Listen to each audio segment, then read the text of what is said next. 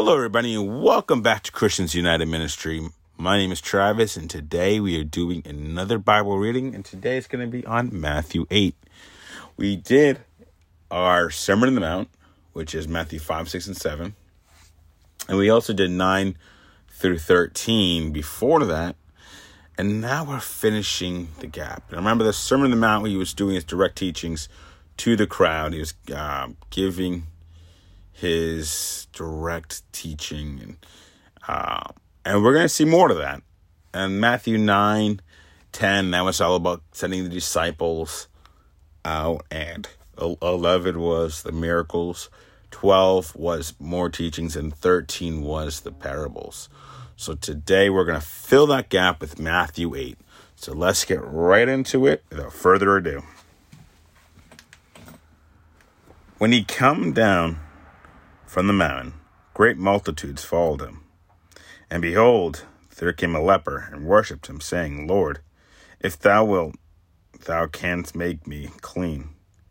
And Jesus put forth his hand and touched him, saying, I will be thou clean. And immediately his leprosy was cleansed. And Jesus said unto him, See, thou tell no man, but go thy way, shew thyself to the priest, and offer the gift that Moses commanded, for a testimony unto them. And when Jesus entered into Capernaum, there came unto him a centurion, beseeching him, and saying, Lord, my servant lieth at home of the sick, grievously tormented. And Jesus said unto him, I will come and heal him. The centurion answered and said, Lord, I am not worthy that thou shalt come under my roof, but speak the word only, and my servant shall be healed. For I, a man under authority, having soldiers under me, and I say to this man, Go, and he goeth, and to another, Come, and he cometh, and to my servant, Do this, and he doeth it. When Jesus heard this, he marveled and said to them that followed.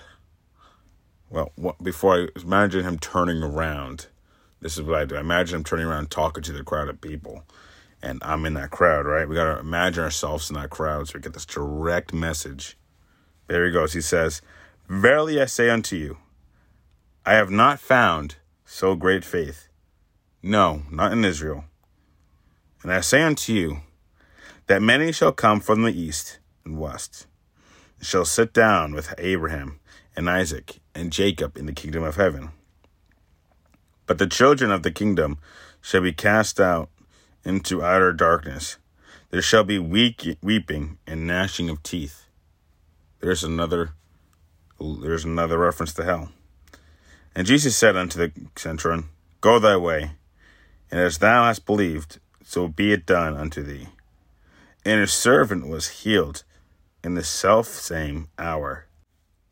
And when Jesus was come into Peter's house, he saw his wife's mother laid and sick of a fever. And he touched her head, and the fever left her, and she rose and ministered unto them. When the even was come, they brought unto him many that were possessed with devils, and he cast out the spirits with his sword, and healed all that were sick, that it might be fulfilled, which was spoken by Isaiah the prophet, saying, Himself took out our infirmities, and bare our sickness. Now when Jesus saw great multitudes about him, he gave commandment to depart unto the other side. And a certain scribe came, and he said unto him, Master, I will follow thee whithersoever thou goest. And Jesus said unto him, The foxes have holes, the birds have nests, but the Son of Man had nowhere to lay his hand. And another of his disciples said unto him, Lord, suffer me first to go and bury my father. And Jesus said unto him, Follow me, let the dead bury their dead. And when he was entered into a ship, his disciples followed him. And behold, there arose a great tempest in the sea, insomuch the ship was covered with the waves, but he was asleep. His disciples came to him and awoke him, saying, Lord, save us, we perish. And he saith unto them, Why are ye so fearful? Are ye of little faith? Then he rose and rebuked the winds and the sea, and there was a great calm. But the men were marveled, saying, What manner of man is this, that even the winds and the sea obey him? And when he come to the other side, into the country of the Gergesenes, I know I probably didn't pronounce that correctly, so please do not kill me for saying it correctly, but let's continue. There met him 2 possessed with devils, coming out of the tombs, exceeding fierce, so that no man might pass by that way. And behold, they cried out, saying, What have we to do with thee, Jesus, Son of God? Art thou come hither to torment us before the time? And there was a good way off from them a herd of many swine feeding. So the devils besought him, saying, If thou cast us out, suffer us to go away into the herd of swine. And he said unto them, Go. And when they were come out, they went into the herd of swine, and behold, the whole herd of swine ran violently down a steep place into the sea, and perished in the waters.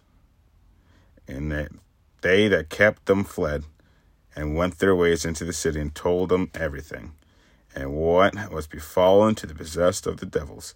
And behold, the whole city came out to meet Jesus. And when they saw him, they besought him that he would depart of their coasts. Before we go any further, I want to begin the video, the podcast, I actually was incorrect. 11 was not about the healings. That was 9. That was mostly in 9. 11 and 12 are more the teachings, and you'll see from John and the Pharisees. But I just wanted to put that out there for now and just correct myself. I don't want to get a bad word out. Anyway, so we're going to go back to the top. And at the top, we see he left the mountain. He had great multitudes followed him, which means the crowd followed him. They turned around and followed him. And that's important to show at this time, the crowd is with Jesus. They're all at the point in time of where we are right now. The crowds believe in him. They're following him. Let's just make a mental note for future episodes, for future Mathew. So when we're going to go down a little bit to verse 6, and that's where we'll start. So, and saying, Lord, my servant lieth at home, sick of the palsy, grievously tormented. Jesus said unto him, I will come and heal him. Now he was going to Peter's house, right? He was going to Peter's house.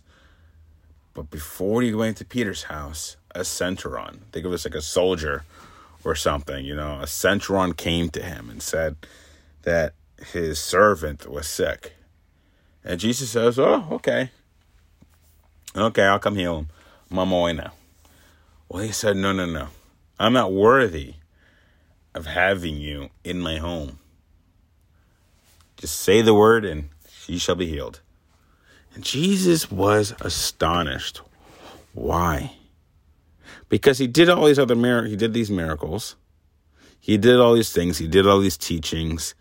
But nobody had as much faith that they didn't even need to see it be done. They didn't need him physically there. They knew by his word alone was enough for the servant to be healed.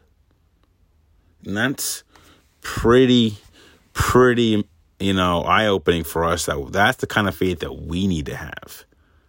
Knowing it's going to be done, knowing that things are done in God's will, without actually needing to see things being done. We need to be able to remember that God is everywhere. That God is the Word. You need to remember that. So, we're going to scroll a little bit more down. And go to verse 20. And this is where the scribe came in and said, I'll follow you. And he said, a fox have holes, the birds have the ear of the air have nests, but the Son of Man have not nowhere to sleep, to lay his head rather. And we're saying is that we're constantly moving. And you always see in the Bible, he's always moving.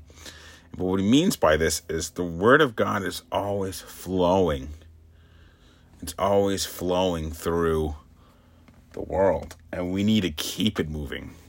We shouldn't get comfortable and to stay with people we're comfortable preaching to. We need to expand. We need to bring the word everywhere. Because that's what Jesus did. Jesus went everywhere to preach the word. You can see this. He's always constantly moving. He's in a different country. And now, first of all, I think that's tiring for me because I can't walk that much. They didn't have cars back then. He's walking everywhere, right? So that's what we got to remember. Is that the word is constantly flowing. And he gives us a very good stern warning here. He says, when this one of you step again, let me bury my father. Jesus says, follow me, let the dead bury the dead. Now, who would say that to a man who just lost his father? What he means is time is limited. Your time on earth is just going just like that. He's already dead. He's already moved on. He's with the Lord Jesus. He's with the Lord God now. Right now, you have Jesus right in front of you. Follow him. Right now, and that's an example of how we should be today.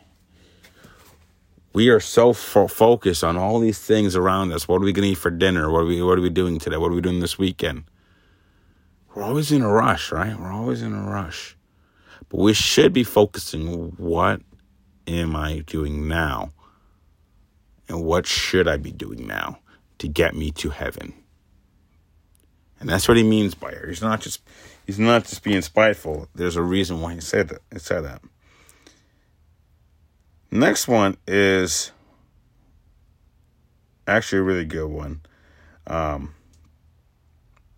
This is about when they went on the boat. The disciples went with them on the boat, and then the storm's coming, and now the ship is rocking, and it's getting a lot of turbulence, and they're like, if anybody listening today, have you ever been on a plane or a boat, and you experience that turbulence? Like, I know I don't like turbulence, especially on planes. Really don't like it. But what happens here? They wake him up. They're running, Lord, we need your help. And he says, why are you so fearful? He says, why are you so fearful? And he stood up and he calmed the waters. But what did he say in between there? Oh yeah, are you of little faith? So if they believed that the Lord was there to protect them, they shouldn't be fearful. Now, we talked about this on Sunday with our weekly sermon, that we need to just have faith, and having faith is having trust. And when you trust something, when you trust somebody that to do something that you ask them to do, you're not sitting there worried, oh, it's not going to get done. Because if it needed to get done, and you didn't think that person can do it, then you couldn't trust them to do it, right? Why did you trust them in the first place, right? So we always need to have faith, and that's another example here. Let's go a little further down. Now, this is going to actually be the last of what we're going to talk about for this chapter, but this is where he cast the devils, the demons, which were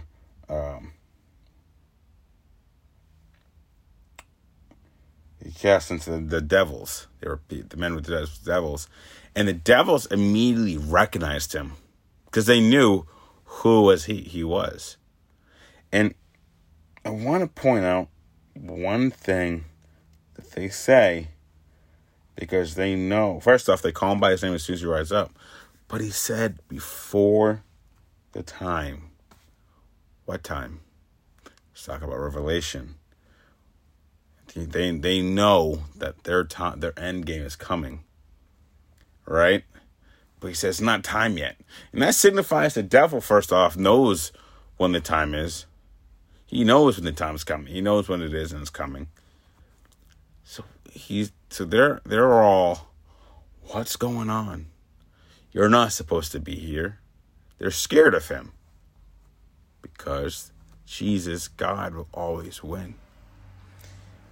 And a lot of people might be thrown off by how this, like, why did he put them in the pigs and why they run off? Wow. The devil, again, being deceitful and always having that backup plan. And Jesus knew this. Jesus knew this. But the devil say, okay, well, I'm going to be cast out. I'm going to make this last stand, work. What it is, he put it into their livestock. Remember, there's a herd of swine, and that's livestock. Back in the day, they didn't have money; they had livestock. They exchanged with livestock. They said, "Okay, you need a horse. I'll give it to you for 2 cows." Maybe not exactly like that, but that's what they did, and that was their livelihood, right? So the devils had him cast them into the pigs, so the pigs would kill themselves, so that the town would revolt and turn against Jesus. And that is an example of what the devil is here for. He's here to turn people away from God. So he's going to do anything he can. Notice how he deceived all of them. The devil deceived all of them. They didn't know that pigs were full of disease. They just saw their livestock being killed by some man, because of some man. Right? So we always got to be watchful and careful of what we learn and what we see and what we do. Situations may not be as bad as they seem. It may just be the devil making you seem like it's worse. We must never let him win. In anything. We must never cast him out. Cast out Jesus. We need him. We need him now more than ever. Anyway, so this was a great Bible reading.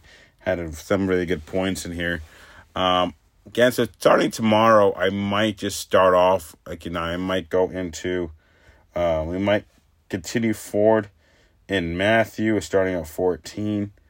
I don't know yet. We're going to figure everything out. And then as time goes on, we're going to rock and roll in the Word of God. Well, anyways, my name is Travis, and this is Christians United Ministry. God be with you.